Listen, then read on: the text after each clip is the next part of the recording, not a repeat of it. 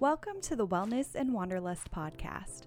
We're here to demystify wellness and help you add a little adventure to your life. Tune in for a new episode every week where we'll hear from incredible guests and talk about ways to be happier and healthier in our new normal. I'm your host, Valerie Moses. Let's get started. Hello, my friends. I am so glad that you're here with me at the Wellness and Wanderlust podcast. I hope you're all having a wonderful start to 2023, and I'm thrilled that you've decided to share this part of your day with me here. Whether you are a longtime listener of the show or brand new, I want to welcome you to this community. Wellness and Wanderlust is all about helping you create your best life, one small habit change at a time. We have an amazing guest lined up for you today. This week's guest is Dr. Jordan Feingold, physician and well-being researcher who integrates positive psychology into medical education and practice. Dr. Feingold is also the co-author of the new book, Choose Growth, a workbook for transcending trauma, fear, and self-doubt. One of the first positive psychology books aimed directly at coping with and growing from pandemic life, with Dr. Scott Barry Kaufman, PhD. In our conversation, Dr. Feingold shares the science behind post-traumatic growth and how life-altering events can challenge us to view the world differently. We talk about how to stay grounded in difficult times, the power of boundary setting, ways to become more resilient, tips for improving our self-esteem and challenging our limiting beliefs, and why growth is truly a choice. This is such an important conversation, especially 3 years into a global pandemic, and I know that you're going to get a lot out of this one. So enough from me. Without further ado, let's hear from Dr. Jordan Feingold. Hi, Jordan. Thank you so much for joining us at Wellness and Wanderlust. Hi, Valerie. So delighted to be here. Well, I am delighted to have you on this show. It is such a pleasure to get to speak with you and learn a little more about your work. Before we really dive into today's conversation, I'd love for you to introduce yourself to our listeners and just tell us how you got into the wellness space. Sure. So I am a physician now in my training. I'm a psychiatry resident. So 2 years into being a doctor and well on my way to becoming an independent practitioner in a couple years. And my wellness journey started before I came to undergrad. My mom actually, I was packing to go to college and I was going to the University of Pennsylvania. And my mom was reading a magazine. She's an educator and she like ran over to me and she's like, you have to go meet this guy, Marty Seligman. He's at Penn, he's a professor, and he founded the field of positive psychology. And I was like, what is positive psychology? And I quickly learned that there's a whole field devoted to studying the science of well-being and human flourishing. And I kind of like shook my mom off and said, Mom, I'm a freshman. You can't just like waltz into a professor's office and say, like, talk to me. And, you know, as moms usually are, she was right because our paths did cross when I decided to join an a cappella group in college. I loved to sing. It was like this incredible outlet for me and also just like my social circle at Penn. And we were hired by the Penn Masters of Applied Positive Psychology program my freshman year to actually sing for the students in the class. And from there, like my interest totally grew and I started reading all of the books in positive psychology, Marty's books, Authentic Happiness and Learned Optimism and Flourish. And then I got into the broader literature. And from there, I really started to live and breathe some of the well-being practices, decided to get my own degree in positive psychology. And since 2015, 2016, I've been working to apply positive psychology in medicine and healthcare. So happy to talk more about all of those things, but that's really how it started. I think that's so inspiring. I love the field of positive psychology and just because I think so often when we think about psychology or people think about going to therapy, we think that, you know, it's all about just improving ourselves and I think fixing the problems or the Precisely. traumatic times. Yeah. And certainly that's important. And those moments have shaped us. But I think understanding that it's not so much about fixing ourselves, but I think creating the lives we want to live. And I love the way that positive psychology really teaches you that and teaches you to have, you know, a well-lived life in a sense. So I'd love to know for you, you recently co-authored a book Mm-hmm. about, you know, that's very much focused in positive psychology about choosing growth. And I'd love to know what inspired that and how positive psychology can impact us in times that may be challenging for us. Absolutely. So I think you hit the nail on the head that traditional psychology and everything we do in healthcare, with few exceptions, is really about getting rid of what's wrong with us, getting rid of the bad stuff, fighting the stuff that afflicts us, depression, anxiety. And during the last few years, and especially during COVID, there was so much anxiety, so much uncertainty about what the future would look like. And there's truly nothing more anxiety provoking than uncertainty. And this fear of the unknown was incredibly pervasive. And even folks who were previously really thriving and robust were struggling, myself included. I had never experienced mental illness before. And with the social isolation, I kind of had this experience where I was like, if I am struggling this much, how the heck is everybody else on the planet doing? And that was really the impetus to create something that could help people have a path forward. That's not just about, getting rid of the uncertainty and anxiety, because that clearly was never going to happen.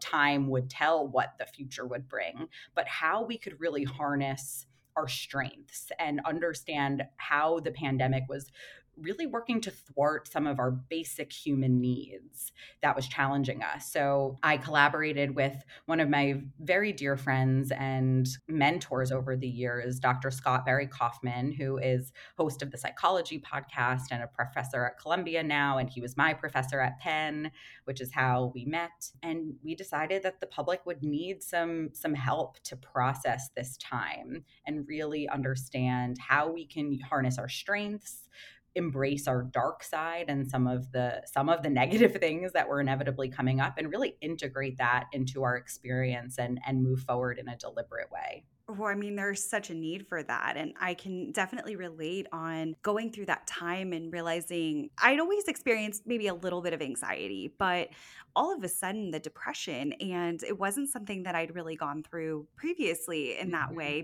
Maybe after very traumatic, like I think we didn't give credit to the fact that it was a traumatic time, but it was one of those times where as an introvert, I didn't think that social interaction was as important to me as it really is, Mm, and realized that no, I mean, I need to be intentional about it, and I can't be everywhere at once in a pre-pandemic world, but mhm. that at the same time, like I ended up having a doctor that told me it would be healthier for me because of some elevated numbers. She actually said it would be healthier for you to carefully spend some time with people close to you than to be alone right now, and to be alone, and not as any danger to myself, but just that it was really impacting my health. And I was amazed to see, and as someone who was functioning fairly well in that time, how much it Mhm. affected me and how much worse it was for so many people too.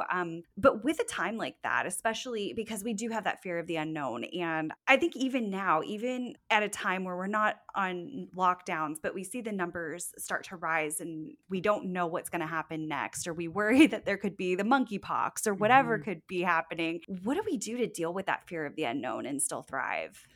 Oh, it's such a I mean, good that's a big question. It's a question. it's a really big question. Fear of the unknown is one of these existential fears that I think it plagues all of us, whether or not we are conscious of it. And I thank you for sharing just, the importance of social connection, because I actually think that that is the prescription forward, whether or not we consider ourselves extroverts, introverts, ambiverts, those in between folks. The power of social connection is probably the most important predictor of our well being and life satisfaction. And that we understand from decades of research studying folks longitudinally and understanding relationship structure and relationship quality, that having other people in our lives and really focusing on other people, sometimes as a way to even get out of our own heads, can be a really powerful antidote to the rumination that can happen when we're fearing the unknown, and even just like the fear response that can be such a visceral experience in our bodies. The social engagement state when we're with others, our bodies can feel more relaxed, we can feel synchronous with other bodies, and whether that's ideally in person, but also through phone calls and video chat and all of the media that really emerged and came to the forefront during COVID by necessity, I think surrounding ourselves with other people is an incredibly powerful antidote to some of that uncertainty, because maybe we're all uncertain, but we're uncertain together. Yeah, I think that did in a lot of ways make us feel less alone and understand like and I really did enjoy. I know we were talking before we hit record about dogs barking in the background of a podcast for example, but having I think that window into other people's lives, I think it made like even just for a very baseline work meeting, it I think deepened that sense of connection that hey, we are all going through it's a traumatic time, but it's a traumatic time for all of us. It's not easy for really anyone. Totally. It's like the world is so divided right now, and there's so much division, and I actually think no matter how rich a person is, we know the pandemic affected different groups differently. So it's not that everyone's been affected to the same degree in all of the same ways. But like thinking about things that can unify us in a time when we are so divided, this really has been quite an equalizer. No one is immune to the isolation or the uncertainty. So I like to think about this as a collective, long-term traumatic event, just as you said, that affected everyone certainly differently. And everyone sort of, we use the metaphor of the sailboat in our book. Everyone's kind of in their own boat, but we're all in this water together. Absolutely. And I loved that metaphor. And something that you talk about a little bit in the book with the sailboat is that anchor. Hmm. And I'd love to understand a little bit more about what that means to anchor yourself and how that can help us through times like what we were just dealing with a pandemic or really any traumatic time in our lives. So that's such a great question. What does it mean to anchor yourself? So in the book, we talk about this extended metaphor of the sailboat. And what this alludes to is, have you heard of Maslow's hierarchy of needs? Yes.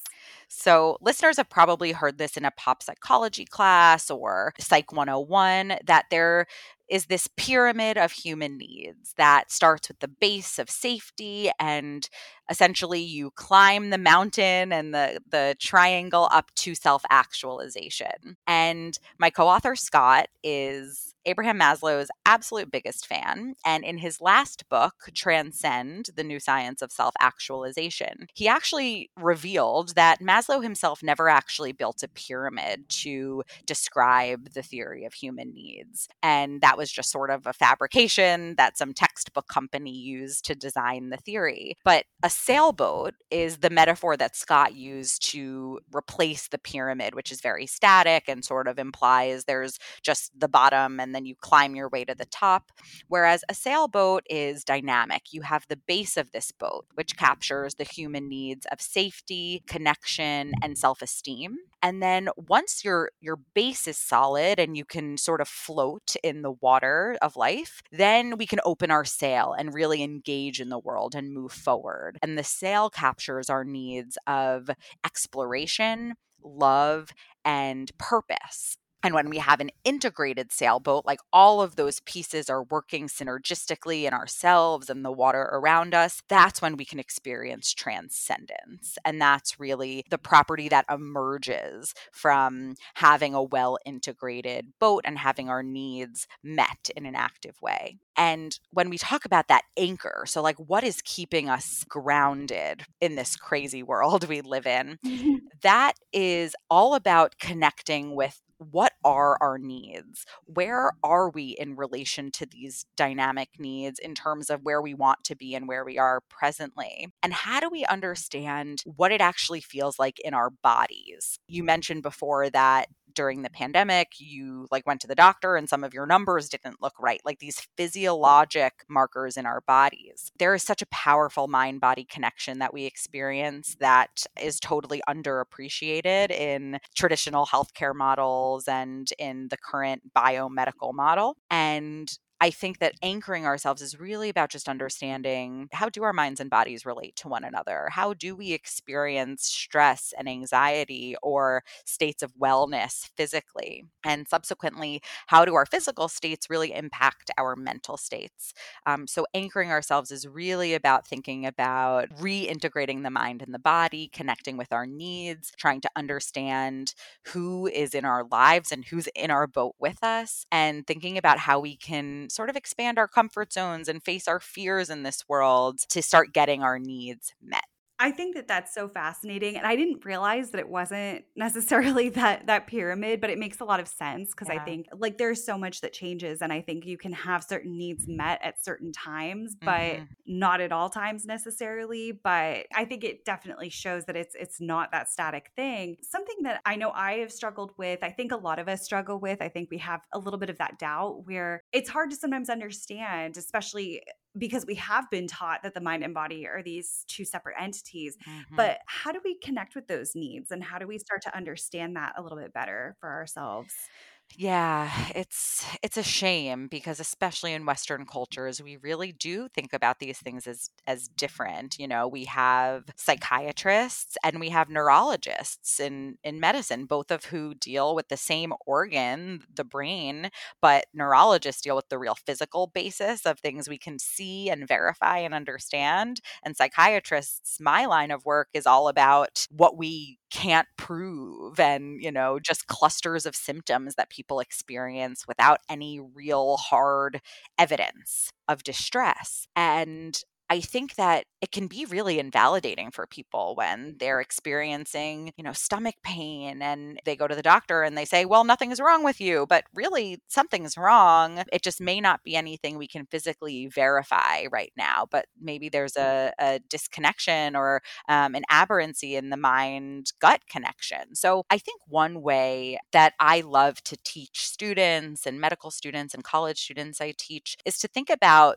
this fight or flight system that is just at the basis of like how we evolved, and it's at the core of our nervous system. So when we are seeing a threat in our environment, be it when our ancestors would see the saber-toothed tiger, today maybe it's when we see a dirty dish in the sink that our roommate did not put away. Our bodies like sense that fear and sense a threat on the level of like milliseconds without our frontal lobe, our conscious thinking brains detecting it itself. So our bodies sense danger. And again, our bodies don't really care whether it's a real life threatening danger or just a danger to our ego. And that's more of the distress we're seeing in this modern age where the world is relatively safe compared to the environments that humans evolved in. So we see the threat, our bodies detect that there is a stressful situation, and we go into this fight or flight mode. So our brains communicate with our adrenal glands and send epinephrine and norepinephrine surging through our bodies. The blood flow in our bodies gets shunted away from, non-essential functions like digestion and towards our heart and our lungs and the big muscles, preparing our bodies to run away. So, like, these physical changes are happening inside of us very quickly. And part of what they do is they shut down that frontal part of our brain that helps us think and override that mechanism to tell ourselves, I don't need to be afraid right now. It's not a saber-toothed tiger. It's just someone disliked something I did on Facebook or whatever it is. And when you can understand what happens physiologically inside the body when we get into that fight or flight state, it makes sense why we might have butterflies in our stomach or feel like we need to run to the bathroom before we give a talk or before we sit down and take a stressful exam, because our bodies are literally preparing us to run away from a situation, shutting down all of that blood flow to the gut. So essentially, those physiologic changes are happening to us all the time as we experience stressors. So even just paying attention to our bodies, how we feel, and understanding how maybe the power of a few deep breaths to engage our vagus nerve that runs down the body through our diaphragm can help calm the physiology and help us remember we're actually not in life threatening danger. I think this can be very powerful to teach people. Oh, I think so too. I'm amazed at how much just that mind body connection really. I mean, I've had times where I looked at my Fitbit at the end of the day And I know I didn't exercise that particular day, but I can look at the heart rate and think, wow, I had a really Mm. intense workout. But no, Yeah. it was just a time that was a really challenging one and, really physically feeling those things. But there was another time where I remember putting I think I put like an ice pack on my chest and I thought and it actually slowed me down and I felt a very different sensation than I might normally. And I think changing the physical ended up changing the mental emotional when I was ruminating. And to Mm. I think understand that is so empowering. Totally. And you know what you're describing, like your heart was racing. Like there's so many physical manifestations of anxiety and stress. Our palms may get sweaty, our heart starts to beat. We recognize that our breathing rate is increasing. And sometimes just noticing that, oh, like this isn't me having a heart attack, or this isn't me going crazy, or I'm not dying. This is just my body trying to keep me alive right now, and even showing a little bit of appreciation and saying, wow, like taking that step back and saying, isn't this amazing that my physiology is so attuned to what's going on in my mind? And then maybe by acting directly on the physiology, trying to slow down, take some breaths, even like riding out that, like my heart is racing. Sometimes I say to people, just ride out that state. Like, go for a run, do a little dance, wear yourself out a little bit. It can actually be a more direct way to counter some of the negative thoughts that are actually creating those physical states in the first place. Yeah, I almost feel like it works that energy out in a Mhm. sense. Yeah. Yeah. And I think you're so right, kind of reframing that and realizing, yes, it can be difficult when we're ruminating, when we're having these physical sensations. But I think at the same time to kind of be telling ourselves and recognizing that, hey, this is my body doing the best it can and doing what Mhm. it thinks it needs to do to keep me alive and to survive whatever the situation is, even if it was an email. Exactly, exactly. And anxiety is with us in our species for a reason. It does serve a vital function of helping us stay alive long enough to pass on our genes. And I think recognizing that it can be a life-saving piece of our lives when it is not debilitating us, can help us just have some appreciation and accept that it's a part of our lives, and find that happy medium, like that sweet spot, so that we are not so debilitated and don't necessarily see anxiety as this thing to be avoided at all costs. Definitely. And I think about the pandemic as a really good example of that. That I work in community relations and PR, and I was very used to being at very large scale events around a lot of people. Mm. And I do have some autoimmune issues. And during the pandemic, especially, was trying to be very cautious about going out and doing things. And I did have a lot of anxiety about going out. And while I think the anxiety got to be a little bit to the extreme where I had to start figuring out what risks are worth taking for me and Mhm. what can I do that's, maybe calculated a little bit and really evaluate, realizing that, hey, that anxiety, in a sense, that is keeping me from making decisions that may be really short-sighted that Mhm. could put my health in danger. And so recognizing and having some gratitude for that maybe taking it a little too far, but at the Mhm. same time unprecedented times, but recognizing again that, hey, this is something that's keeping me what I believe at the time to be physically safe, and then kind of figuring out how we can, not be debilitated by that. In my case, I think slowly desensitizing myself through things and Mm. figuring out, hey, is this something I feel comfortable with? And some of those things, I think I could go out and do X, Y, and Z. Do I think that sporting events on the college campus are a great thing for me to do at that point? No, but I also realized that I was always a little claustrophobic. And so Mhm. kind of evaluating, was this worth it to me? Did it make my life better? Did it fulfill me in some way? Or did I feel unsafe the entire time and like it was a risk not worth taking? And I think that helped me move past some of that anxiety a little bit.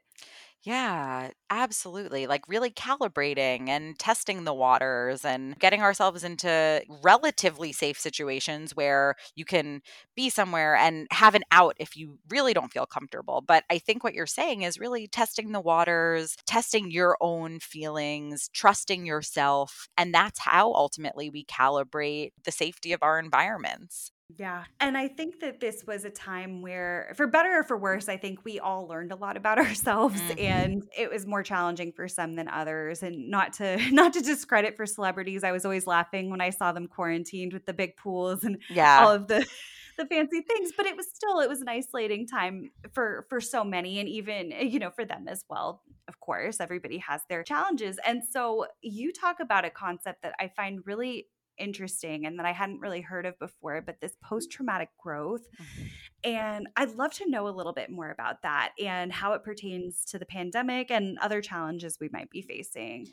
Sure. So, post traumatic growth is a concept that I believe was first discussed in the 1990s by two psychologists, Tedeschi and Calhoun, who started to study what happened to people who go through these life changing, what they call seismic events, events that really shatter the assumptive worldview of a person, be it a natural disaster that absolutely devastates a community or death of a loved one, these traumatic events. And when I say trauma, I really talk about events that are traumatic in the eye of the beholder, not anything that I will say would be universally traumatic to every single person on the planet, but that people experience as life changing and shattering in some way.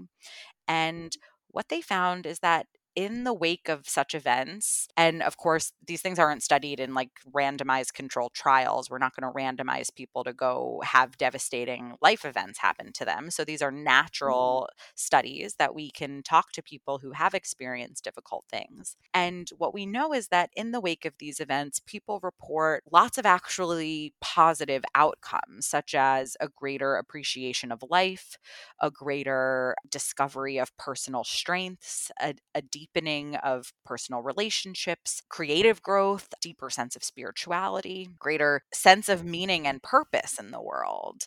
And this is not to say that people are necessarily better off because tragic things happen to them. And I think that's really important to outline that people wouldn't have asked for these things to happen. But the idea is that these things can happen. And it's not that we need tragic things to create positive growth. We can certainly grow from beautiful and wonderful things. And there's a complementary concept actually called post ecstatic growth of people growing from phenomenal life experiences. But the idea is that traumatic events don't necessarily lead to us being debilitated from trauma. And I think the coolest thing about post traumatic growth is that it actually highly correlates initially with symptoms of post traumatic stress disorder. It's sort of cousin. So PTSD is something that we've seen throughout the centuries manifest in different ways, especially around wartime when soldiers would come back and, and it's been called shell shock and, different syndromes with different wars. But it's the idea that people get flashbacks and mood symptoms like depression and anxiety, hardcore avoidance symptoms, and re experiencing traumatic events. And initially, what happens is in post traumatic growth, there's a high correlation with those things. But what we understand, like, helps transform things like post traumatic stress disorder into post traumatic growth is when we can deliberately transform some of those intrusive ruminations, like the ruminations and the thoughts that come to us when we don't want them to, when they like pop up in the middle of a lecture or pop up in the middle of the night. And we can actually more deliberately engage with them in the presence of social support. And that's one of the purported mechanisms by which growth can happen in the wake of adversity. So that's post traumatic growth. And what Scott and I conceived of when we were writing our book, Choose Growth, is this idea that what we can foster among the broader population is post pandemic growth, which is using this time of COVID to understand ourselves and deliberately transform some of what we experienced as the helplessness and the fear and the anxiety into more deliberate ways of living in the aftermath and in this later stage of COVID as things become a little safer. I really love that concept. And I've had so many people on this show where when I ask them about how they got into the type of work that they do, so often it comes from a challenge that they Mm, experienced when they were younger that they wanted to be able to help somebody else with, or from lessons that they've had to learn themselves. And I think there's the book, Why Bad Things Happen to Good mhm, People. And I don't think that these things happen necessarily for a reason. And I would love for all of my bad things to never have happened in a lot of right. ways. But yeah, I think that there is isn't necessarily a reason they happened, but I think if we can find meaning in them or find lessons to learn from them, to take away from them, that it does make us a lot stronger. And so I really love how people can find beauty and purpose after something so tragic or so difficult, and to try to make the world better for other people. With the pandemic and with that post pandemic growth, what are some things we can do to, I think, A, become a little more resilient when something like this pops up, and B, how we can start to reframe those thoughts? Oh, yeah. So definitely check out the book because that is what this is Yeah. all about.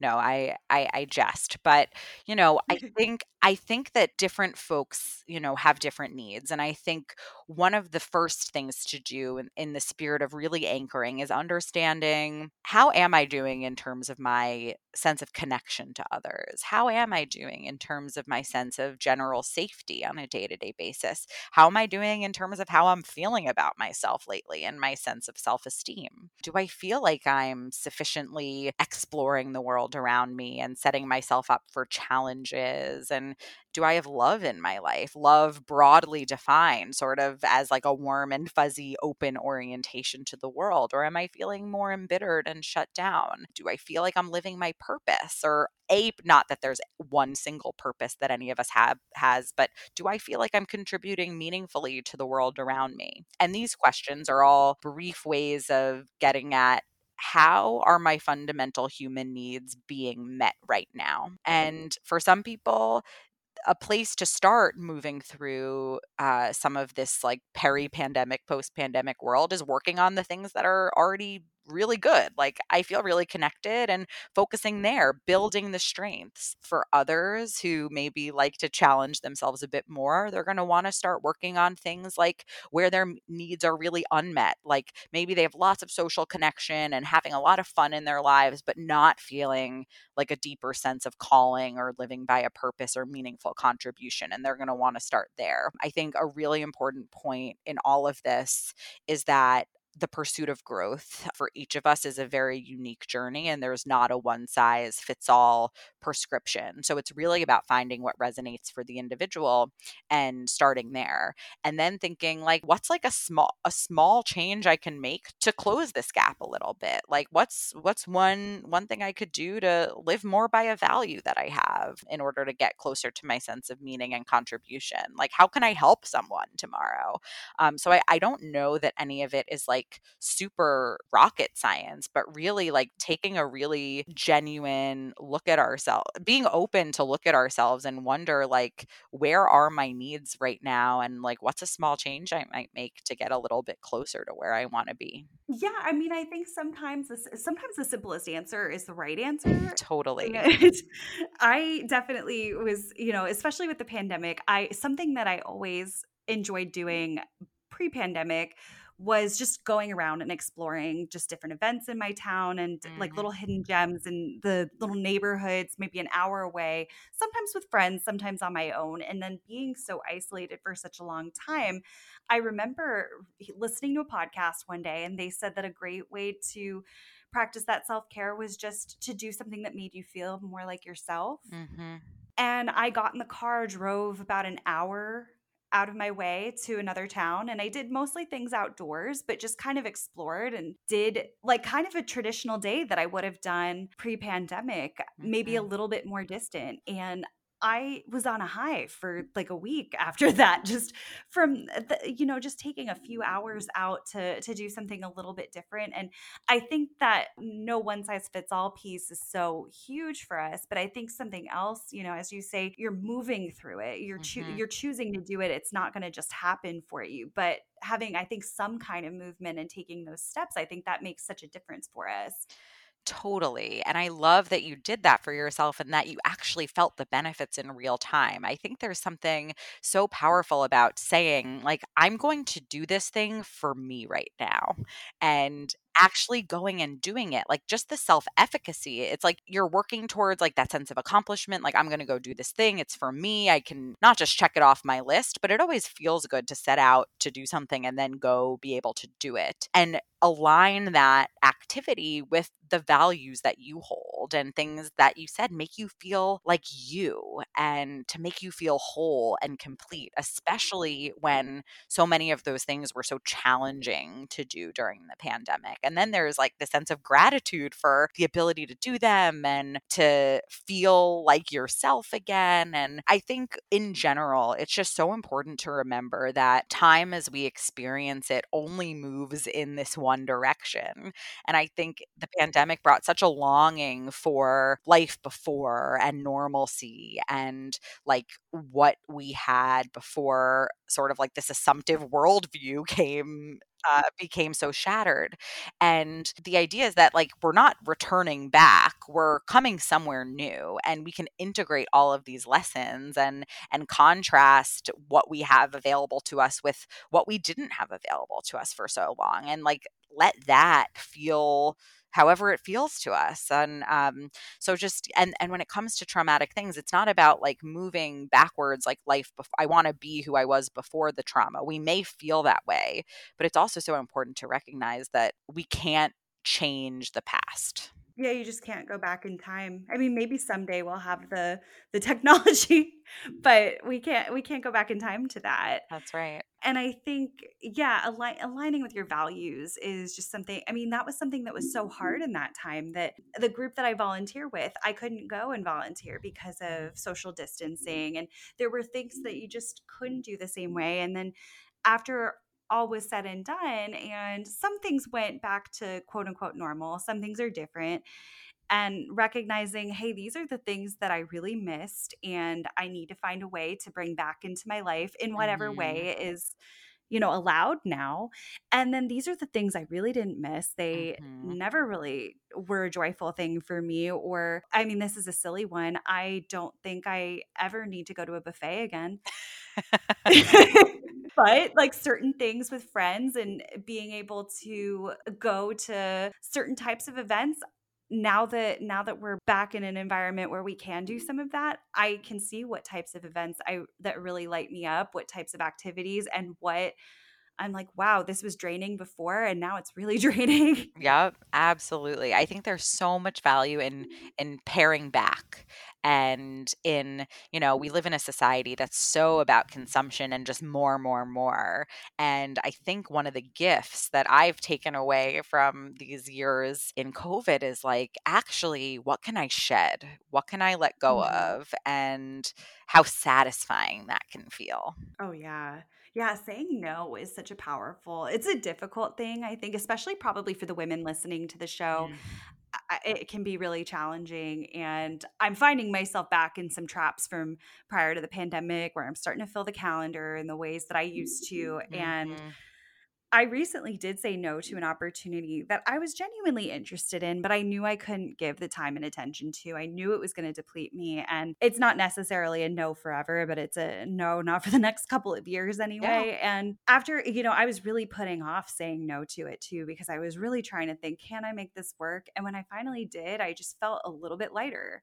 Yeah, I am totally resonating with that. I find myself falling back into that trap, and we have a whole chapter in the book on setting boundaries and saying no, and how it's often the most self-compassionate choice that we can make, and we can really be role models to others when we say, actually, this really isn't going to be as much as I want to do this right now, and I'm so excited about the idea. I know it's not what is best for me right now, and how we can actually really role model for others like the importance of self-care and the importance of putting that oxygen mask on ourselves before we can help everyone around us. And it's so important. And like you and probably so many of the listeners, I struggle as well with this. So it's just such an important reminder. Absolutely. Do you have any tips for setting those back? I mean, there's a whole chapter. Mhm. So, but any just basic practices that we can kind of, or thought patterns that we should take into account when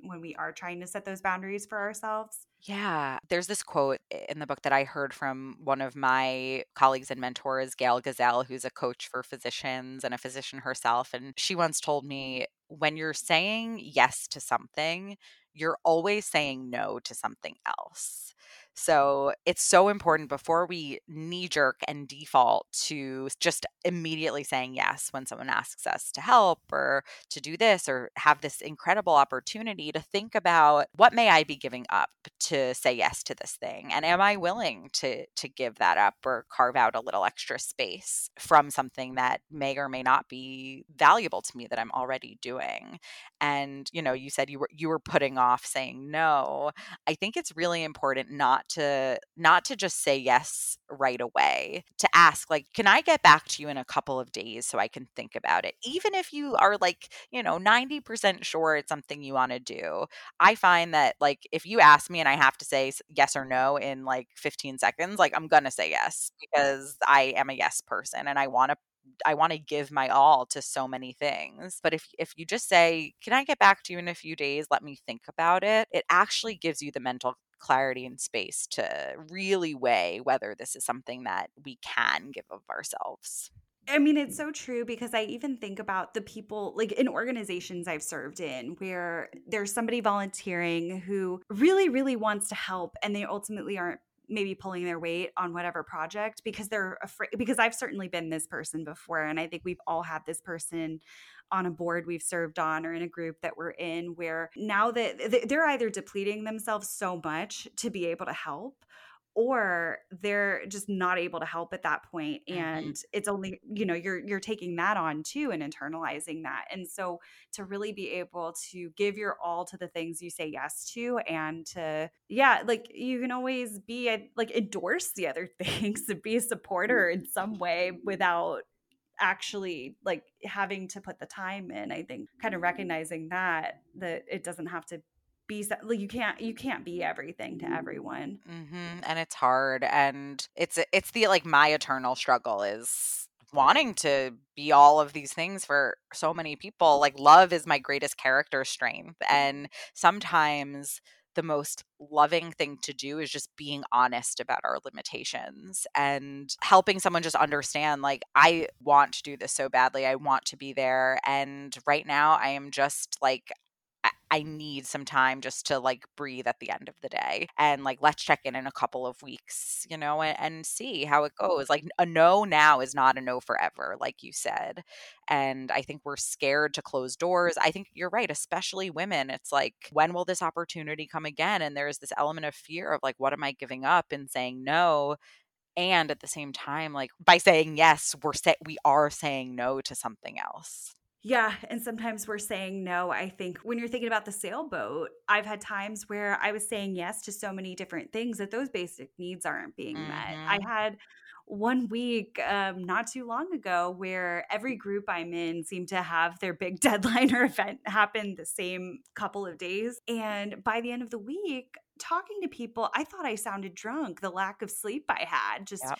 the way I was rambling and the way I was feeling, the way that I was eating. I mean, like my emotions were just I couldn't regulate in the way that I normally would. I wasn't reacting to things in the same way. I wasn't performing as well as I wanted to. And it was, just that depletion of the basic needs that Yep. that we have to be meeting too. Cause I think we all want to get to that self-actualization and be doing the fulfilling work, but we can't feel fulfilled if we're not getting some nutrition into our diets and going Mhm. on walks or getting some movement in the day, or taking that time. And we can't do that if every hour of the day is so booked up helping everybody else too. 100%. There are so few things that I feel like a good night's sleep can't fix either. And it's like, it's so often like the first thing to go by the wayside when things are busy and stressful are these the most basic fundamental things that we know are at the crux of what helps us function and just be vital on a day-to-day basis. Hmm.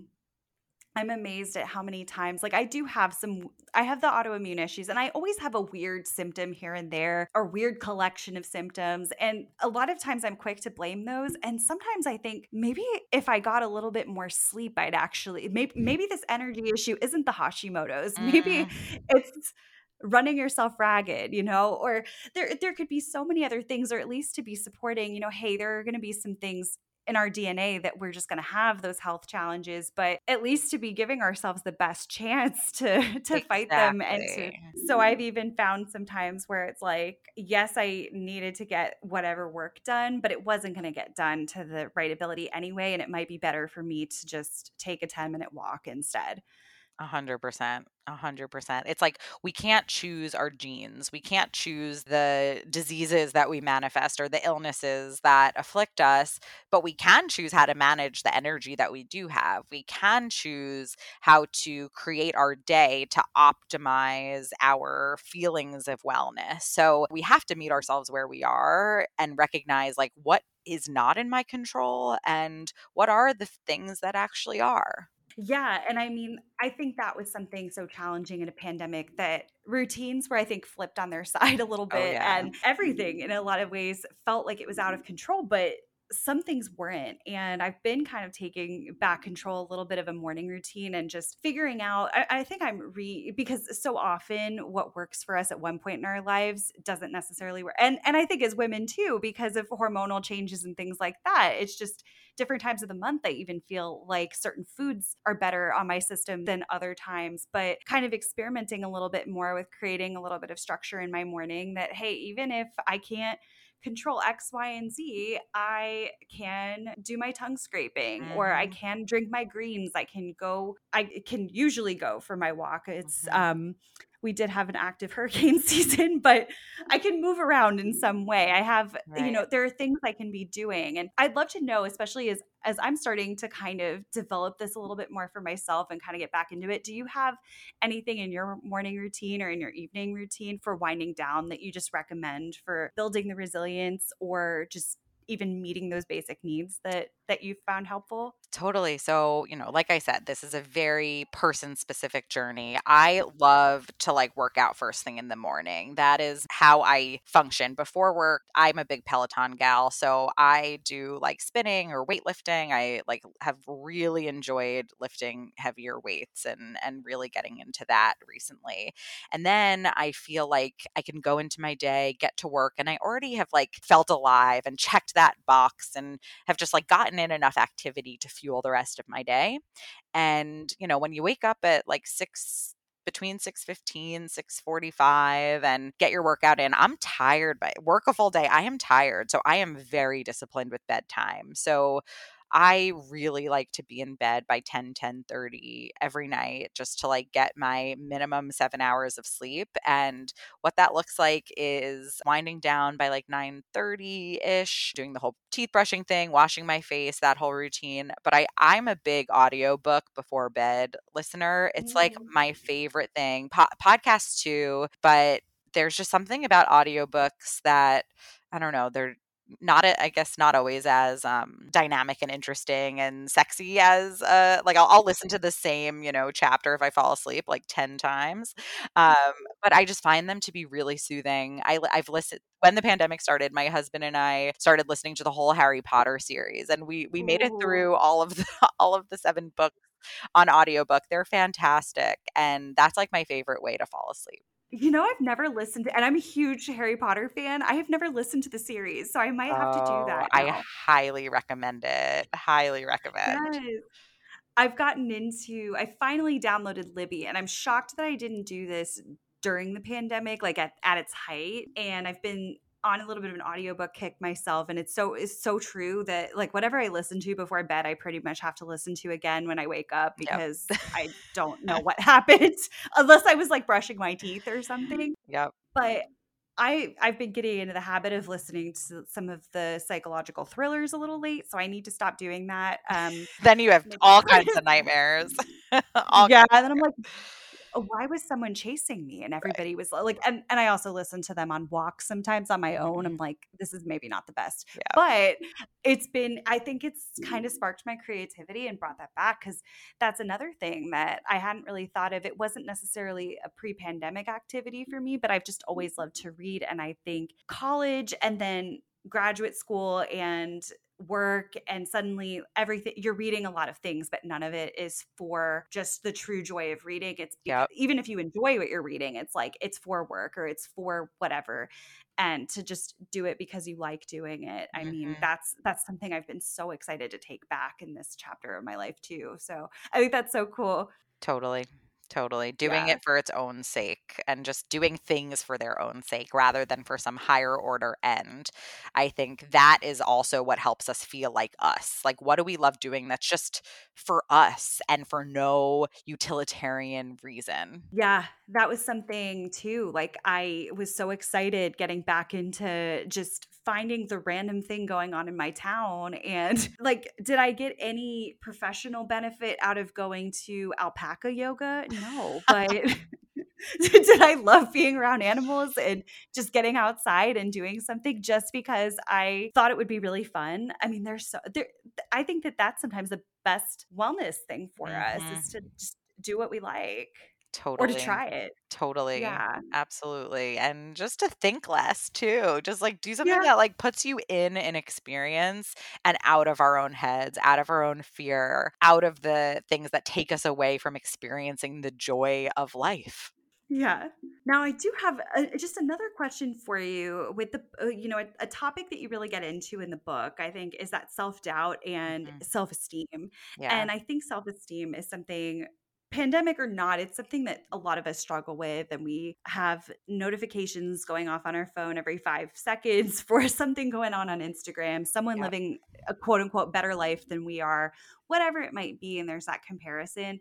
Talk to me a little bit about self esteem and how some of the techniques that you recommend for just challenging some of those self limiting beliefs. Totally. So, there are this is I think so relevant in this day and age, like you said, with social media, where we are constantly comparing ourselves to illusions of other people, not even like what other people are really like, but just what they're like at their best. And then end up internalizing this narrative of like, well, if everyone's doing so well, like what is wrong with me? Why am I suffering? And then you actually look at your own social media account and you're like, well, I actually look like I'm doing pretty well. And that's just like so fundamental human behavior, this idea of comparing ourselves to people who we perceive as doing better. So self-esteem has two components to it, and that whole like Instagram phenomenon really challenges our like idea of mastery, I think. So there's self-worth and mastery are these two ingredients for a healthy self-esteem. Like, am I worthy? Like, are my needs as important as other people's needs? Like, do I matter just because I'm a human being on this planet? And then this mastery component, like how am I actually doing sort of objectively in the world? Am I meeting my goals? Like, do I feel like I'm putting meaningful work out there and I'm accomplishing things? And I think that the self-worth piece is a lot more fundamental. It really is developed sort of like in infancy when caregivers met or did not meet our needs and sent us the message as like pre-verbal beings that we deserved attention. Of course, I do think that hope is not lost for people who did not have those basic needs met as children, but can be developed over the course of the lifespan. And some people who had their needs perfectly met still feel like an inherent sense of worthlessness that could be associated with depression and things like that. And then the mastery piece is really about, existing in the world and sort of getting some external validation, which we're all probably too reliant on these external sources. So there are very few people who actually have like no self esteem. When we give out, self esteem questionnaires, like there's very few people who say, like, I have no value whatsoever. But what we know is that people with quote unquote low self esteem just tend to have a very uncertain self esteem, that it can really waver in the face of external circumstances, failing a test, bombing a presentation, losing a job. It's like those outward measures of quote unquote like success or failure can drastically change the way a person actually views and sees themselves. So, what we want to build is a more stable and secure self esteem. So, how do we do that? What I say is actually maybe we shouldn't be focusing so much on self esteem at all, which is the way we rate and sort of estimate our own social value, but rather focus on self-compassion and giving ourselves love that we deserve, and that it can be a lot easier to give other people, to really meet ourselves with kindness and recognize that we are part of a larger common humanity, that the experiences that we are having and the suffering that we are going through is not ours alone, that likely other people are experiencing that, and to be able to create some distance between ourselves and some of the things that we go through. And I absolutely love the work of Kristen Neff and her colleagues, Chris Germer and others, who have really brought the idea of self-compassion and some of like the Buddhist principles into mainstream psychology. Because I actually think if we focus less on just constantly proving ourselves and being the quote unquote best version of ourselves, and focus more on treating ourselves with love and kindness and treating ourselves like we'd treat a best friend, no matter how we are quote unquote objectively doing on the outside, we can be a little bit more stable in our feelings toward ourselves. Yeah, I think that how we're doing on the outside, that is like such a rocky thing, because I've Hmm. certainly had times where I felt that I was struggling, especially maybe health issues. I had a lot going on and people saw, a very one-dimensional thing. I didn't even think I was posting that much. And I remember people reaching out and saying, "Oh my gosh, you look like you've lost weight," which is its own separate Hmm. issue that people comment on because you never know why they have. You look like you've lost weight. You look like you're doing so great. And I'm thinking, actually, I have no voice right now and I feel kind of crappy and Hmm. I'm exhausted and trying to figure out X, Y, and Z, but it looked a certain way to others. And so I have to remind myself that I remember having a difficult relationship in my early 20s, and we would post very happy pictures online and thinking, hey, when you see whatever everybody is going through, that they're living their best lives, whatever it may be, they may actually not be, and it may be something that they're putting forward to the world, and that there is a lot more that than meets the eye. And I think, those two pieces, that self-worth and that mastery, I feel like a lot of times that mastery, while it is that external and we don't have the same control over what others are seeing and what have you, I think that that's an easier one for us to grasp, because we think like, well, if I don't think I'm competent in this, I can always take a class, or I can, you can kind of quantify a little more. But that self-worth is so fundamental to who we are. Like, it can be such I think, a difficult thing to grapple with. And we are so inclined a lot of the time to talk to ourselves in ways that we would never, like, no one would ever want to be our friend if we talk to them like that. Totally, totally. We are more like, if you really take a second and think, like, who is my biggest critic? I think like 8 out of 10 of us are our own biggest critic. Like, some of us might genuinely have, like real trolls out there, but Yeah. we're often so much crueler to ourselves than we would ever be to someone that we cared about. Yeah. I mean, there are just so many things where I think, like, this is not how I would treat anybody else in my life. Or Yeah.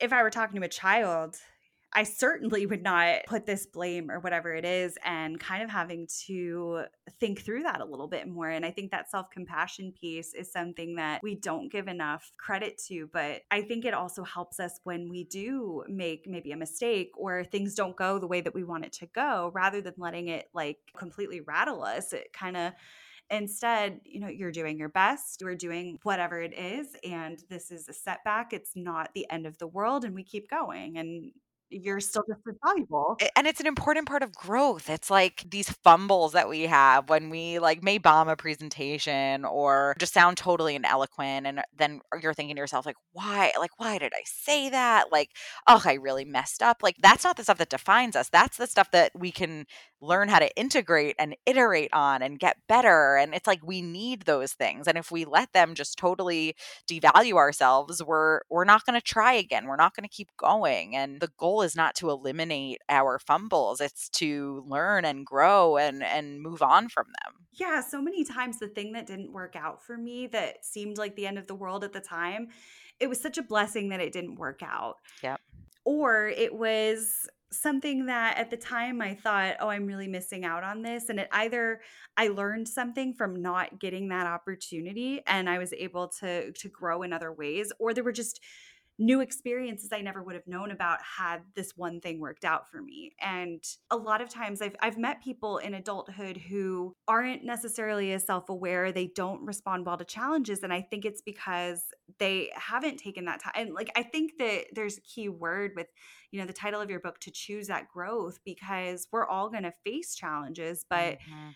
if we're not looking at them with a little bit of that, sense of where do I go from here, rather than just, oh, this thing happened to me, and and I I'm a victim. Yeah. yeah, but instead, like, hey, what can I learn from the bad Mhm. things happen to everybody, unfortunately. So Yep. how do we move forward? What can Yep. we do? Exactly. And, just in keeping with the sailboat metaphor in the water, I love this John Kabat-Zinn quote, the father of mindfulness based stress reduction. He says, "You can't stop the waves, but you can learn to surf." And, Yeah. we say we don't want to stop the waves of life. The waves of life are what make life interesting and rich. But how do we figure out how to bolster our boat so that we can sail through these waves adroitly and with our compass with us and, with our crew on board and really move in the direction that we want to go in spite of all the conditions around us? Yeah, and I think those are the things that really have built up, I think, that self-esteem for me, is how have I handled some of the challenges that have come up in my life, and did I meet them with the willingness to learn from them, and to with the attitude that I wanted to have, or did I let it totally destroy? And yeah, I think really Mhm. learning how to leverage what you have. And Absolutely. yeah. Well, I think this is so, so needed. This is, it's been almost 3 years. We'll be coming up on 3 years since the shutdowns had taken place, and just challenging time, the unprecedented time for every single person. I think we had so many of those once in a lifetime life events in a very short period of time. And so having practices like this and that post-traumatic growth, I think all of that is so, so powerful for just helping us through and helping us find some meaning in these challenging times. So I first want to thank you for everything that you're doing and for having this amazing resource out there. I would love to switch gears a little bit and just ask you a few rapid fire questions as well. Sure, absolutely. Wonderful. So this one, it may be tough as a physician, but what's your top wellness tip? My top wellness tip, sleep. Sleep. We need Yeah. sleep, cannot function without it. Yeah. Yeah. I've personally seen the differences in my own life for sure. On a completely different note, what is your favorite travel destination? Oh, this is so tough because I love travel and I'm so excited for some upcoming travel. But I did just get back from Ooh. Hawaii. And I have to say, it's like my new dream place. I need to live there at some point. So I will Oh my say gosh. Kauai. That is amazing. It's Ugh, so high on my list. it's phenomenal. It's the garden island of Hawaii, and it is just so natural and beautiful. And I could spend an hour talking about it, but I won't. Oh my gosh. I need to book a trip. It's been so Yes. gloomy here today. I'm ready for like tropical getaway. Yes. Now, if you were an animal, what animal would you be and why?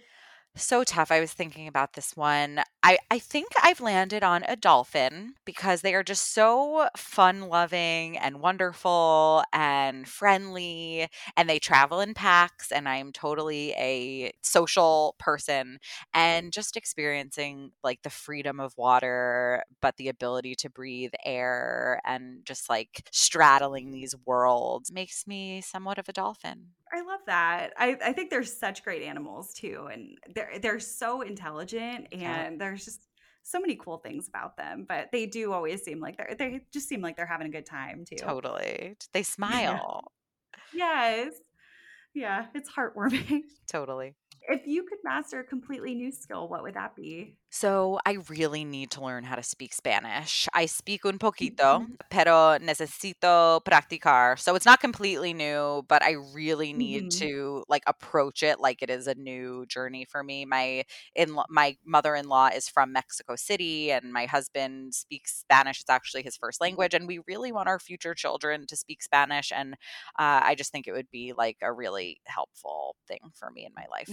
Yeah, I will join you on the Duolingo for Yes. sure. Yeah, that's awesome though.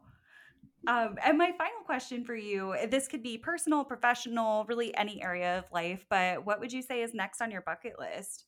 Yeah. So, as a doctor in training, I feel like I have to say, really investing in becoming like, I want to be a master clinician in psychiatry. And next up in my training is I want to pursue a fellowship in child and adolescent psychiatry. And I don't have much experience with the child population. And I feel like it's going to be learning like a whole new way of being and engaging with small humans who just see the world so differently than adults do. So I think becoming an excellent child and adolescent psychiatrist and just learning how to help kids in a new way. I think that's awesome because that's something too, like times like we've been experiencing that's had, and I know that the research is going to say a lot more on this in a few years, just what an effect it had, not only on the adults who had started to maybe develop some coping skills, but these kids that are developing at this time in life and Mhm. how college professors I would talk to would say, "Hey, my seniors have never been in an in-person class before." Yeah. And how it affects the way that they communicate and the way that they handle certain stresses and things like that. And I think it has to be so rewarding to be able to help. I think of college students still as kids too, but to be Mhm. able to help Yeah. this next generation to know how to respond when these challenges come up and to again, like little humans. I mean, that's what they are. We don't we sometimes just think of them as almost babies, but to really help them so that they can do amazing things in the world and not experience all of these traumatic pandemic once in a lifetime, many once in a lifetime Mhm. experiences and be afraid of the world, because I think that that's tempting for a lot. Yep. Yep. To really reclaim what it means to be a child and have that play and engage in the world and test boundaries and, in relatively safe ways, but that we don't have to just, overprotect and not let our kids fail and experience these things on their own. And in the era of COVID, it's just been so scary, I think, for everyone, that the tendency is just to say, like, protect, protect, protect. Don't let children, just keep them safe. And what are we losing when we overprotect our kids or don't let them have these important experiences of childhood? So yeah, I'm excited to learn. That's amazing. Well, I'm really inspired just again by everything that you're doing. I think, I've gotten to go through a little bit of your book. I'm excited to really work through some of those exercises and just I find it all again to be just so helpful, so practical, Mm, especially in this world. But really any challenge that comes up, whether it's pandemic or anything else we may be facing, mhm. before I let you go, tell us where listeners can find the book and other ways that they can find you and connect with you. Absolutely. So the book is called Choose Growth, a workbook for transcending trauma, fear, and self doubt. It is available everywhere pretty much books are sold, Barnes and Noble, Amazon, IndieBound, and in some in person bookstores as well. You could definitely find it online. And you can find me at Jordan Feingold. I'm on social media, although I'm not the biggest social media gal. Jordan H. Feingold on Facebook, Jordan Feingold on Instagram and Twitter and LinkedIn, and it's Jordan with a Y. And yeah, don't hesitate to reach out. And I love to teach. I'll be in practice in a few years. So definitely find me. That's awesome. I'll make sure to link all of that in the show notes, especially so they get the spelling right. I sometimes get weird spellings for my own name, so I definitely will make sure that that's linked there too. Awesome. Yeah, I'm so excited to follow more of your journey and just want to thank you so much for coming on the show and for sharing these insights with us. Again, I think so powerful and so needed in this world. Thank you so much, Valerie. Likewise, I love following what you are doing as well. So thanks for having me. It's been a pleasure. I loved this conversation, and I'm such a fan of Dr. Feingold's individualized approach. The book has so many practical exercises that can help you develop that resilience and grow from the challenges that pop up in life. And I'm so excited to take a deeper dive into these exercises now in the new year.